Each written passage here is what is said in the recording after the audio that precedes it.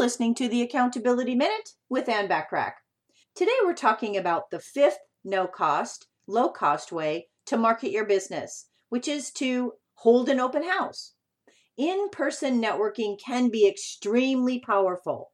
Host a lunch, a happy hour, or a networking meeting at your home or office. Invite a small group of key people who can help you spread the word about an upcoming program, an event, or some time-sensitive promotion.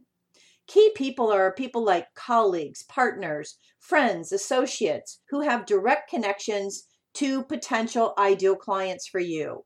You may want to consider asking these key people to bring other people who they think could benefit from your product or service to meet you in person. If you're hosting a small event, you might even have tables of, let's say, 8 or 10, and for each ideal client, you would tell them to bring 8 other people so that they fill the table with people that they know that would potentially be ideal clients for you or potential ideal clients for you.